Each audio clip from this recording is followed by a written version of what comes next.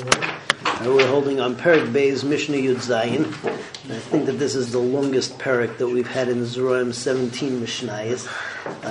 And we finish more or less on the same topic that we've been talking about for the last number of Mishnayos in the Perek. However, this Mishnah is going to be different in that the last number of Mishnayos we had a machlekes between the Chachamim and Rabbi Shimon with regards to whether Shemos mitzdarfim. So if you have Truma being mitzdarif with Kilayim to Aser, whether it be in the form of yeast, whether it be in the form of spice, whether it be in the form of tam of a Kedera.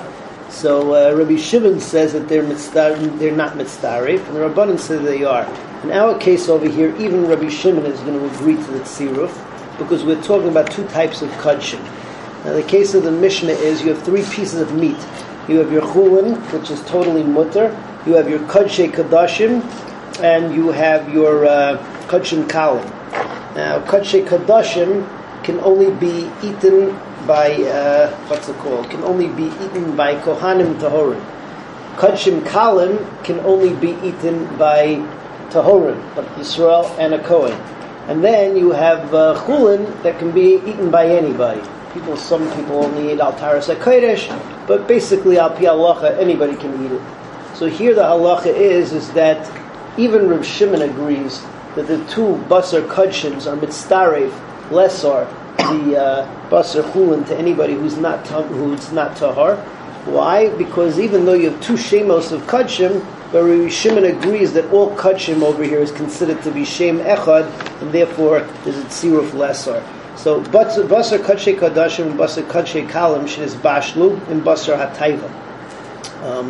If you have a piece of kodshei kadashim meat, let's say from a chatas, or basar kodshim kalim from a shlamim, is bashlu and basar hatayva that's cooked with stam meat that could be eaten by anybody. Asur l'tameim is asur for tameim, umutarim l'tahirim, and that's even true according to Rabbi Shimon. Moving on now to Perek Gimel, which is the last Perek in Orla.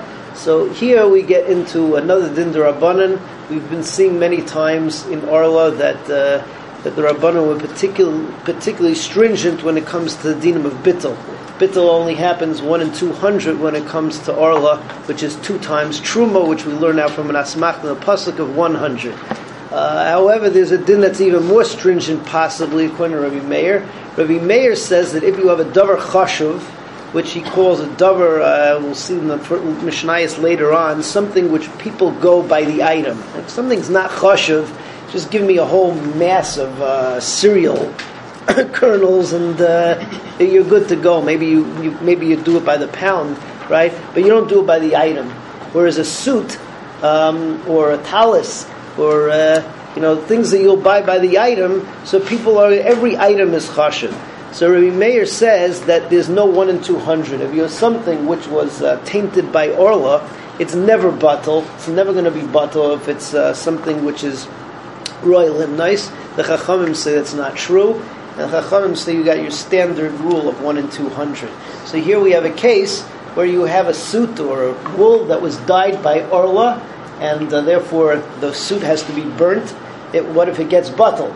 So if it gets batal with other suits like it, according to Rabbi Meir, you have to burn all the suits, and according to Rabbanan, it's batal 1 in 200. In any case, you're not in too good shape, but that's the machlekes over here. Beged shetzavai b'klipe arla. There's a beged that you dyed with the peels of an arla fruit. We learned earlier on that the esperio, esatafel pri, is also asur ba'ana. Yidalek, you got to burn it.